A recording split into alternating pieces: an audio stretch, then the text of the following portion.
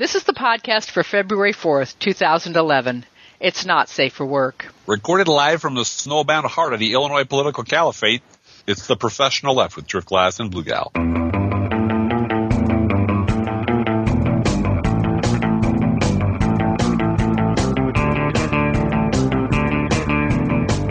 Is that golden time, that caliphate? We're all on golden time here. Streets and Sand people just put three generations through college.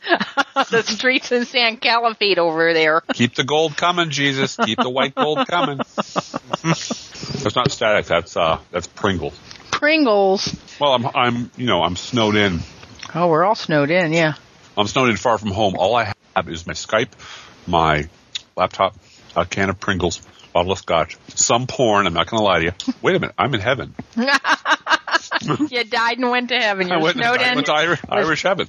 Porn, Pringles, and scotch, yeah. And a space heater. Yeah. Oh, yeah, right. You're all set. And I have to say, caliphate is my favorite word of 2011. Isn't it? I'm using it all over the house. No, this is the mommy caliphate. Mommy caliphate says I have a whole bunch of mommies behind me telling me, yes, Blue Gal, you can make it bedtime. Well, you get the impression that somebody on the right got a hold of like a medieval thesaurus. A thesaurus. I was going just a regular thesaurus, yeah. Well, no, a medieval one, because 2 weeks ago it was blood libel. Yeah. And now it's caliphate. Yeah. And pretty soon it's going to be Charles Martel and the Battle of Tours. You can see, somebody in the office asking Ross Duhat a question, and he kind of opens his desk drawer and looks down a little bit and finds the right word to say, yeah. This reminds me a lot of the cross that Constantine saw in the sky on that time with the battle with the Muslims. Yeah. Gosh, well, we're certainly sending good vibes and prayers and all that good stuff to our fellow world citizens in Egypt, and yes. It's all very up in the air. We're recording this late Thursday night, and tomorrow's going to be an interesting day, Friday, and we're keeping a good thought for everyone there. And you had some interesting thoughts about the long arm of history, which you can't actually talk about Egypt without recognizing that, Well, it's in the shadow of the pyramids. And who built the pyramids? The mayor. The mayor built the pyramids. So everybody knows that. Right. So, but seriously. Mayor Daley built it. Yeah, on the serious side. It is helpful to note this takes nothing away from the struggles of the people there. There's a well-known mathematical function called Eratosthenes' sieve, which is a way of finding prime numbers, and it was discovered a great whopping long time ago, thousands of years ago. I remember a story about a student going to the math teacher he had and saying that he had discovered this awesome way of calculating primes. And the bad news the math teacher had to say was, well, this has all been done before, thousands of years ago, which I think broke the kid's heart a little bit. But he said, but the good news is the amount of creativity and brain power that needed to dream up this method is no different now than it was then. Yeah. So, you are every bit as ingenious as Eratosthenes was. You get full credit, right, because you thought it up. Yes, so, you did. Human beings haven't changed a whole lot in 100,000 years. Human nature hasn't changed. So this is taking nothing away from our world citizen brethren and sistren in Egypt. But you have to remember that this is all taking place. These people are lobbing Molotov cocktails around in the shadow of the Great Pyramid, symbolically. Yeah. And that, at some point the Sphinx, opens one eye and shrugs and goes back to sleep for another 100 years. Because, this is a country that's seen Napoleon's armies roll through it and blow the, the nose off the Sphinx, and absolutely has had whole cultural eras. Yes. And everything from there to Hitler to now to, they've seen it all. Seen it all. And at the other end of the spectrum, this is all happening during a time while NASA is still busily discovering and cataloging new planets. Yeah. So, it's good to remember our place, our humble place in the order of creation, but not to take anything away from what they're doing over there, because what they're doing is as basic and human an activity as you could possibly ask to be witness to. A bunch of ordinary citizens, deciding they've fucking well had enough. Yep. And rising up against a brutal tyrant who has been, on our payroll for 30-odd years or longer. Except he reminds me so much of John McCain. Old John McCain, not the John McCain that just came back this weekend. I feel like, we got a different pod person this weekend, but they released old John McCain to talk about human rights. How creative of them. Well, they loaded some new software on him and marched him back out again. And he started talking about human rights. But there's not only is there history going on here, but there's a very special thing happening on the conservative side of the American political spectrum. Well, and before we get to that, I think it's really important. I know I just mentioned John McCain, but to say that this is also extraordinarily generational. What's going on in Egypt and what's going on here in America, there is going to be a generational shift. I know I've said this before, but one of the big objections I think white old Republicans have to Barack Obama has nothing to do with race and everything to do with the fact that he's 47 years old. Yep. And as these old timers, and not to be ageist because, I love Bernie Sanders and Bernie Sanders has shown everybody else how to do this, how to be a great statesman at, 75, whatever he is, 16, I think he's 70. But it amazed me tonight when I watched Rachel Maddow for her to say, I just want you to know that I'm constantly tempted during all of these discussions of Egypt to drop my notes and go and tweet all this stuff. Yeah. And then she said, and I know that's amazingly low tech. And I thought, what? Don't you know how amazingly high tech it is to have a smartphone in your hand, to be able to type on a little tiny keyboard smaller than the size of a tea saucer, and send a message to the whole world? That is not low tech, but Rachel Maddow is in her 30s. I know. So... And she's awesome. She's awesome. To her, this is like, this is just going to be, and to my kids, the way I got my kids really involved in Egypt was telling them, and they shut the internet off. And I was like, what? They what? They what? Say what? That's terrible. And my 8-year-old daughter gets up every morning and says, Mommy, have they turned on the internet for the Egyptians yet? But that really brings it home to them, Oh my gosh, world without internet? Are you kidding me? You can't have that. Well, it's become so basic. Yeah, it's become food, it's what water. You breathe. Yeah, it's and the fact that Barack Obama is telling the Congress, most of whom, haven't quite figured out the Twitter yet. That we got to have nationwide their broadband. Statements can be Googled. Right. They haven't figured out that they can't just lie about what they said 3 years ago because it's all on the internet. Mm-hmm. But here's the deal: we have to have nationwide broadband. Period. It's essential to our economy to have this. I didn't mean to get off some very important things that you want to say about the right wing and history and Egypt, but. I think it's really important to sort of recognize that there's a generational shift going on worldwide.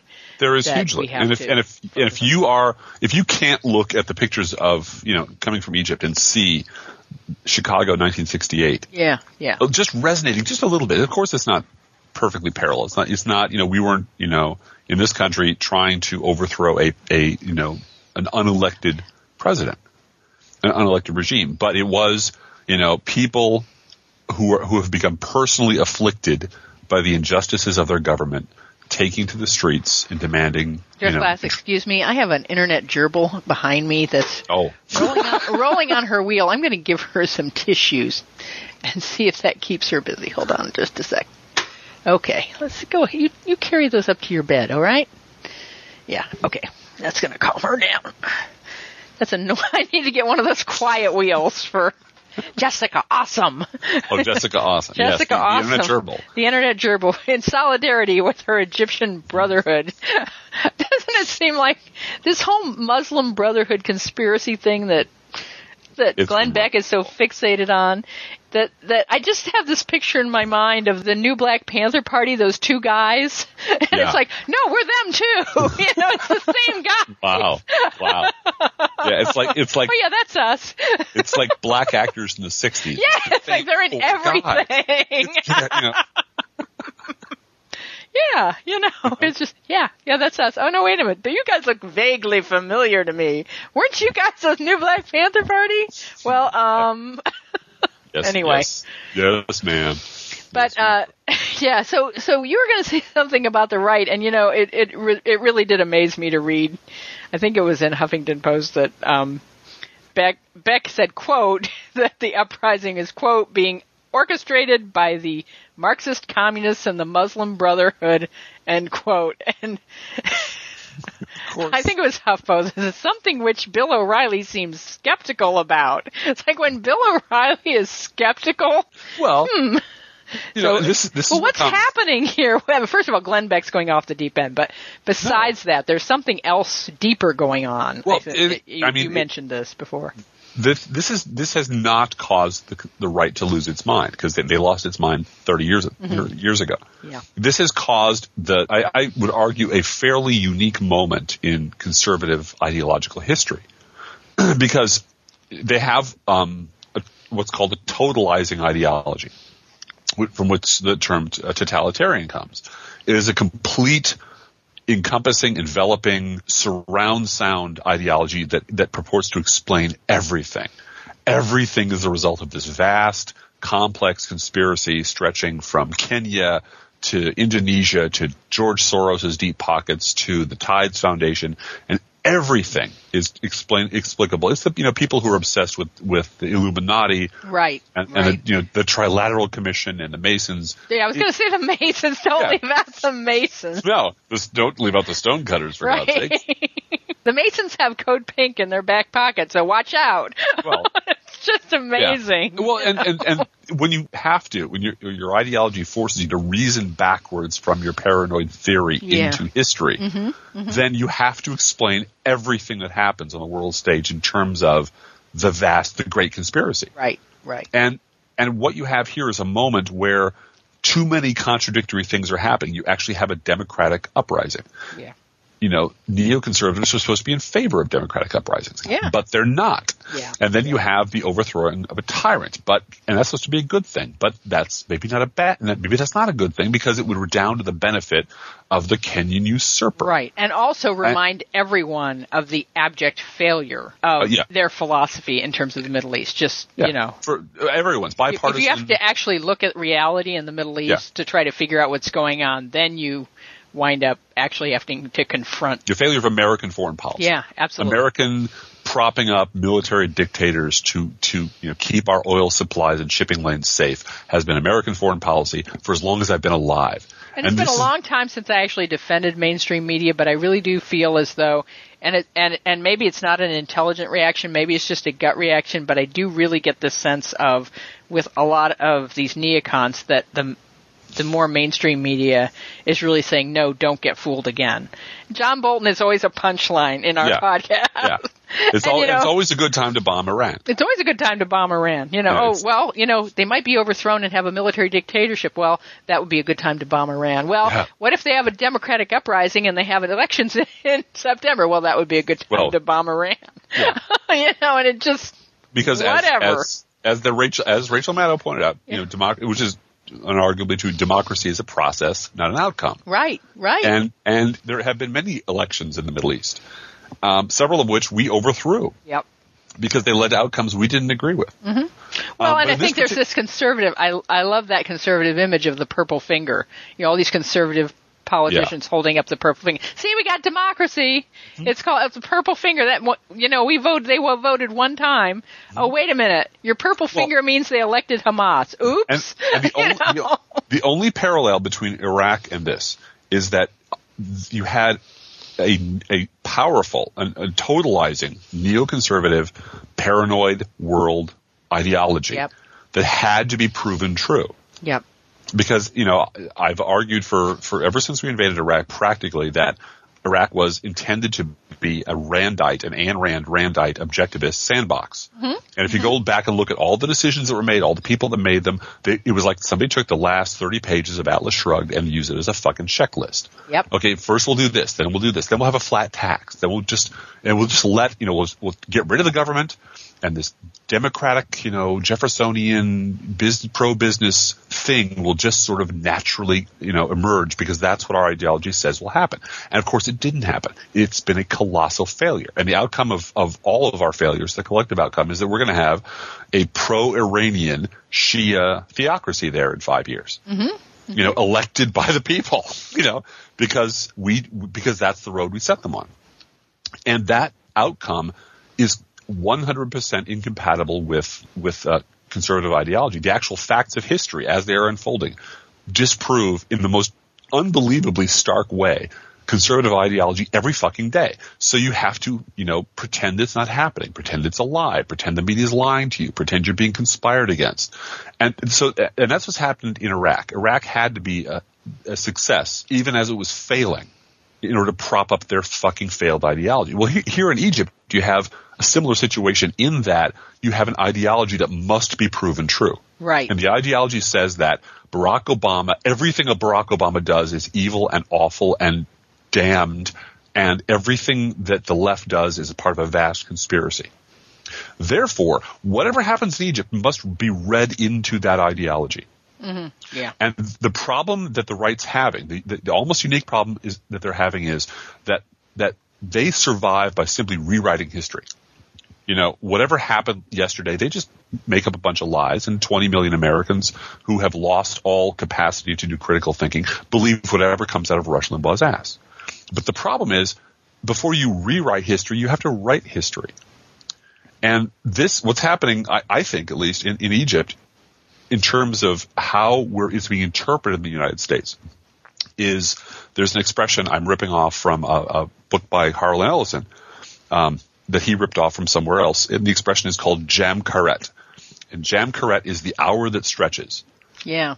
And what's happening is the revolutionary moment that is going to be interpreted as whatever is going to be interpreted as keeps elongating itself. Mm-hmm. Mm-hmm. And so it hasn't finished yet. Mm-hmm. Yeah. There's no outcome yet. So conservatives are frantically trying to preposition themselves in such a way that no matter what happens, they will have been right. Right. And Barack Obama will have been wrong. Absolutely. Because that is the only thing their ideology permits them to say. Right. We're right about everything. But the outcome hasn't occurred yet. Right. So and you saw that today on Rush Limbaugh when, when it was 2 New York Times reporters were being held, and he starts laughing about nana boo boo and really mocking the fact that these Times reporters had been held in Egypt. And then, and it's a 3-hour show. And then in the third hour, it's 2 Fox News reporters who are in the hospital. Mm-hmm. And he says, in the first hour, we were just joking about, the people holding reporters, but this is really serious. Yeah. Yeah. And so, he has to change the narrative right on the spot. Of course, Rush Limbaugh is very good at doing that. But, I get it, that as history is happening, and you have this narrative that it has to end happily ever after for Rush Limbaugh and Glenn Beck and Fox in their philosophy. Mm-hmm. And it has to prove that Barack Obama is a failure and incompetent. Yeah. And that liberals are part of a vast conspiracy of which this was a part. Yep. And since it hasn't ended yet, they don't know how to fill in the last 30 lines of code. They're going to then upload into their drone base. Yeah, and it's really hard. Also, they're twiddling their thumbs. Yeah, they're making it up as they go along. And the more they do, the more they insist that their ideology trump facts as the facts are happening in front of them. It'd be great if this had all happened a month ago. Yeah. Because once you're a few weeks in after an event, all they do is lie. I mean, we've both seen it 100 times. Fox News just lies. Yeah. Just fucking lies about what happened a week ago, 2 weeks ago, 3 weeks ago. And they lie about what's happening on their own network. The idea that someone on Fox and Friends said, well, you've got somebody on this network that's spouting conspiracy theories about Code Pink and communist conspiracy about Egypt. And the guest hostess says, what? No, we're not. I never heard that. Well, You never heard of Glenn Beck? Really? They're there to lie. Yes. Mm-hmm. Yes. And their audience is there to listen. Yeah. And believe everything they're told. Believe it's the news. They're watching the news. But they don't know what the lie is supposed to be yet, which makes it all very uncomfortable for them. Yeah. Me, I'm perfectly happy to watch what happens, watch how it plays out. If we did nothing, if we acted meritoriously, if we failed, I think all three of those things would need to be parsed. And it has nothing to do with us. This has nothing to do with us. Yeah. This is their country, their revolution. We propped up their dictator, but right now it has zero to do with us. Yeah, it's them acting on their own behalf. Beyond the extent of our culpability for selling tear gas and selling, those kind of things, yes, we're part of that narrative. But in terms of making decisions for anyone in that region, except to kindly offer an airplane out for Hosni Mubarak, we really don't have a place there. Well, and that's where I think Barack Obama is acting. This is where the cold reasoning, Spock-like demeanor is perfect. Mm-hmm. Him acting, no pun intended, like the Sphinx, expressionless, expressing support for democracy, expressing this is their problem, these are these people, this is their thing, has hands off America, and none of his people will let anyone in the media put words in their mouth. Yep.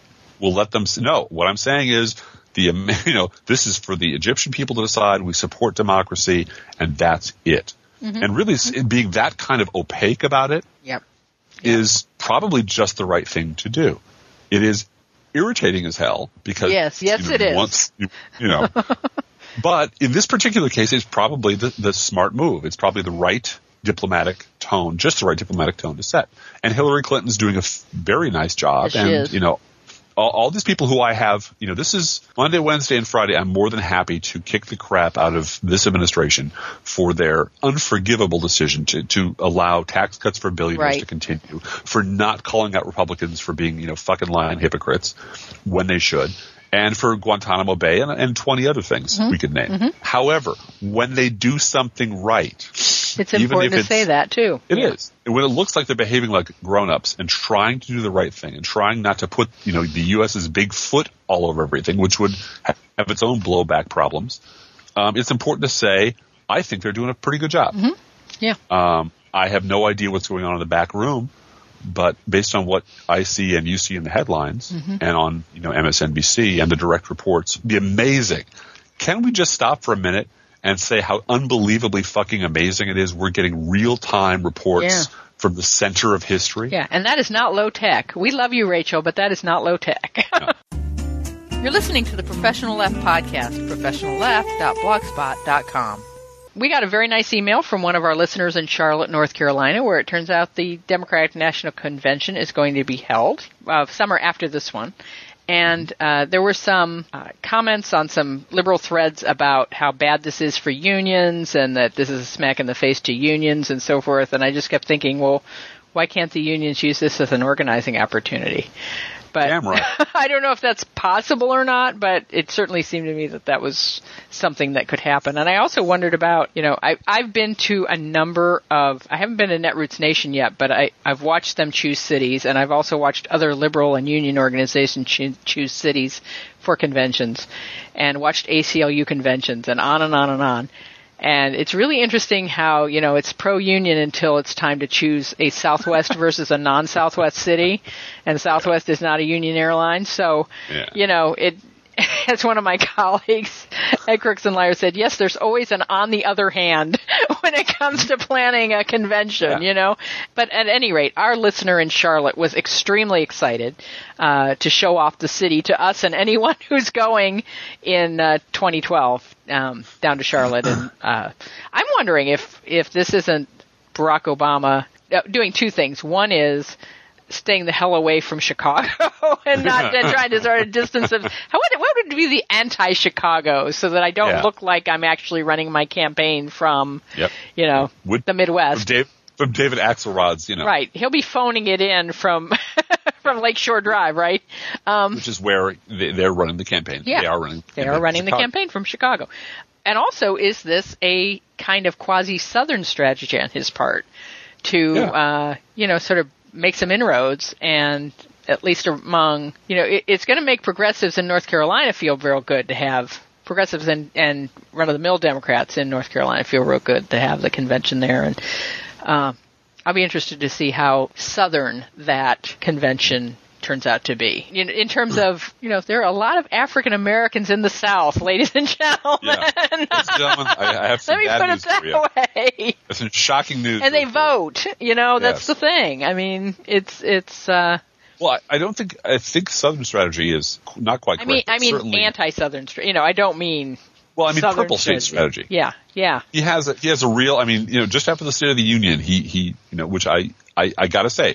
70% of what he said in the State of the Union I agreed with. He talked about jobs. He talked about innovation, clean energy. Well, like you said last week, he played every key on the piano, He did. He hit all 88 keys. He hit them reasonably well. But the reinvestment in American manufacturing, jobs, innovation, clean energy, I'm totally down with that. I think that's wonderful. There's lots of reasons why that's harder than it sounds. There's lots of reasons why if we don't do it, we're screwed, which are probably the subject for 10 other podcasts. Mm-hmm. But suffice it to say, I agree with him. And practically from the podium, he went off to swing states. Yeah. And to talk, I think, energy companies and a solar panel manufacturing company and so forth. And it's not like that's an accident. Yeah. And so going to North Carolina for the Democratic National Convention, he doesn't have to win Illinois. Yeah. He's gonna win Illinois. Well, and I was going to say I wasn't in Springfield at the time that he announced his candidacy for 2008. Yeah. I was in Springfield when he introduced America to Joe Biden as his vice presidential nominee. But I have a feeling that he's not doing nothing in Springfield no more. That's it. He's not going to be focusing on Illinois as necessary, Well, I think there's one, this is, and I'm playing a wild card here. I'll admit it readily. I don't know anything anybody else doesn't know. But one thing I have predicted on my blog a couple of weeks ago that with the musical chairs, the musical chairs at the top of the Democratic political and office holding pyramids, and Rahm Emanuel, the former congressman from here, the Clinton guy, comes back to Chicago. Chief of staff, to be chief of staff for Barack Obama, comes back to Chicago to be anointed mayor because Mayor Daley is stepping out of those shoes because the city of Chicago is about to tank politically and economically. It has no more money. All those pretty things that the mayor spent a lot of time, making the city look nice, can't afford them no more. Right. So time for him to slip out the exit stage left. Mayor Santa Claus has left the building, and and Mayor Grinch is now showing up to undo all of what he did because we're broke. And brother of Rich Daley is now the chief of staff. Essentially swapping jobs with Rahm Emanuel. So the perfect job. I was kicking around the idea. What would the job be for Rich Daley, who is, arguably, just in terms of longevity, the most successful mayor in America right now. Yeah. You go to the National Conference of Mayors, he's always the guy people want to talk to. Because he is the last of the big city political bosses. He runs a pretty prosperous city. It's a beautiful city. And by lots of measures of political outcomes, he is overwhelmingly successful. And he has been, the midwife to, presidents and kings. Yep. And he's had a really good relationship with China, going back all the way to the Clinton administration. He's been to China tons of times. I mean, like every other week. He's been to China many times. He scoped out the Olympics in China. I think at least one of his kids is taking Chinese. He tells people you should take Chinese. He's hosted trade delegations here. He's hosted the premier, the president. In fact, when the president of the United States and Hu Jintao left the White House, when the president of China here, the one place they did go was Chicago. Yeah. To break bread with Richie Daley. Now, what the hell's behind that? And I thought at the time, and I still think that there's a reasonably good chance that Rich Daley is going to be the next ambassador to China. Well, given that the ambassador resigned this week, that was sort of the thing. But you had said that before that even happened, and it was kind of that he was going to be in a trade delegation. You thought maybe, or some either ambassador to China. Because, let's face it, the ambassador to China does what? He mangles the English language in front of a bunch of reporters who are really nothing but stenographers. Yeah. Which is exactly what Richie Daley's been doing. He's been doing that for his whole career. Yeah. So this is perfect for him. Except they're even more deferential. Yeah. Okay, that's a great thing. So either ambassador to China or head of the permanent trade delegation to China. Okay. But just as a little thing. Keep that in mind, and if it happens, wherever Richie Daly lands, remember, you heard it here first on the Professional Left podcast. Tell all your friends. Right. If I get this wrong, the first person who comes up to me at Netroots Nations this year says, "Fuck you, Driftglass, you got that wrong. I'll buy you a drink." Yeah, there you go. But you know what? If I get it right, you got to buy him a drink. you got to buy me a goddamn round, because occasionally I do get a thing right, and I don't know what is going on also with Richie Daly's wife and her health. So there's some other factors involved. So we'll have to just see. Finally, I dropped a hint on our podcast notes about Dana Milbank's thing, and I didn't tell you what it was because I wanted to hear your reaction on the podcast live. Dana Milbank, of all people, I mean, yeah. Okay, let's consider the sources. Dana Milbank. Dana Milbank has declared February a Palin-free month on his column. Oh, yes. He's just had it, and, and some commenters have said, oh, so you're giving up hits too?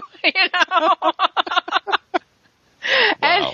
And this is what he's decided to do. But then, as a lot of people pointed out today, it's like the next day he says, okay, let me tell you how day one of my Palin-free column is, and it's like, you're not supposed to mention her name, dude. That's the thing. Dana, masturbating with your left hand doesn't count as celibacy. Yeah, right. So, today, let me tell you about not talking about Sarah Palin and how that's going for me. And he did say in a chat, he was in a chat over at the Washington Post, and he did say, no, I'll be around. My brain is now free to pursue other more wholesome thoughts. For example, I'm going up to Capitol Hill this afternoon to see Michelle Bachmann. She will be my methadone during my Palin moratorium. Yeah.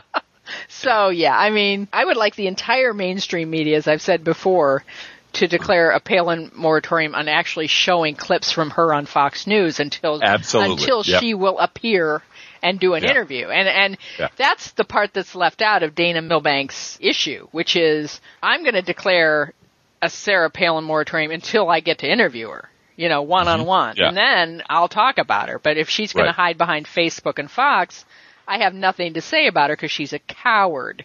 And if you put it that way, then it's actually got some meat on those bones, Yeah. But this is just a gimmick. And I wish Chris Matthews would do that. I wish everyone at MSNBC would say, look, she's got to come on. If she doesn't come on MSNBC, she's got to at least appear on CBS with Katie Couric again.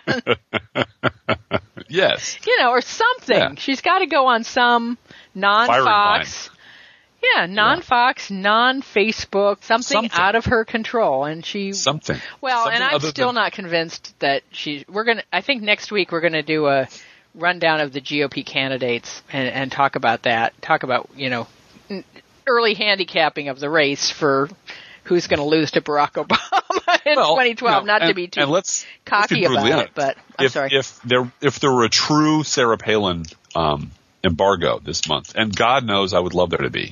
We're not exactly I don't exactly flood my site with Sarah Palin references. However, I view her as an emergent property, a natural, logical, predictable outcome of a larger political machine that is temporarily using her as its front woman. Mm-hmm. It's nice tits at the front of the battleship, Oh, and that's really Carol Merrill, as I said. Carol Merrill on Let's Make a Deal. She's the spokesmodel, And she embodies and has internalized the peevish, arrogant, put upon, privileged ignorance, the absolute bone deep, smirking ignorance of the 20 to 30 million people in this country who are the core of the Republican Party. That is what makes her interesting. Yeah. Because they have never really shown that face full on before and said, this is who we are. Yep. They've always hid behind, hyphenate,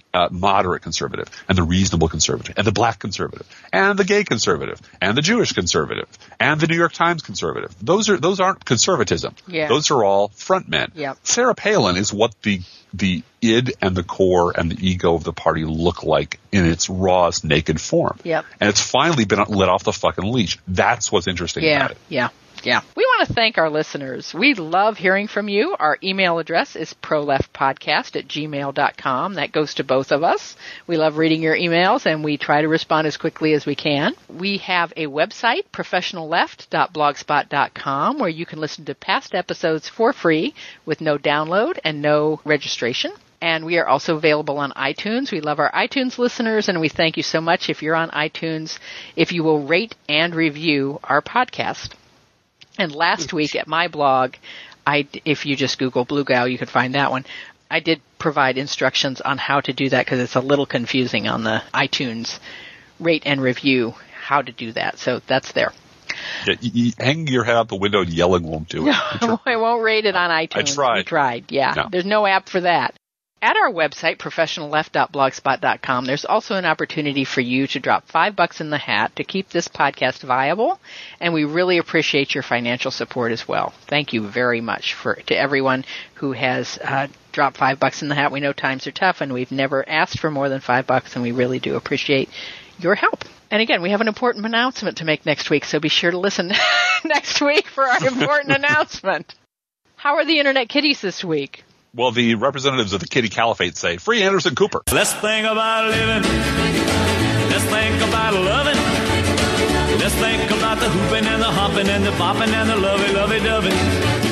Let's forget about the whining and the crying and the shooting and the dying and the fellow with a switchblade knife. Let's think about living.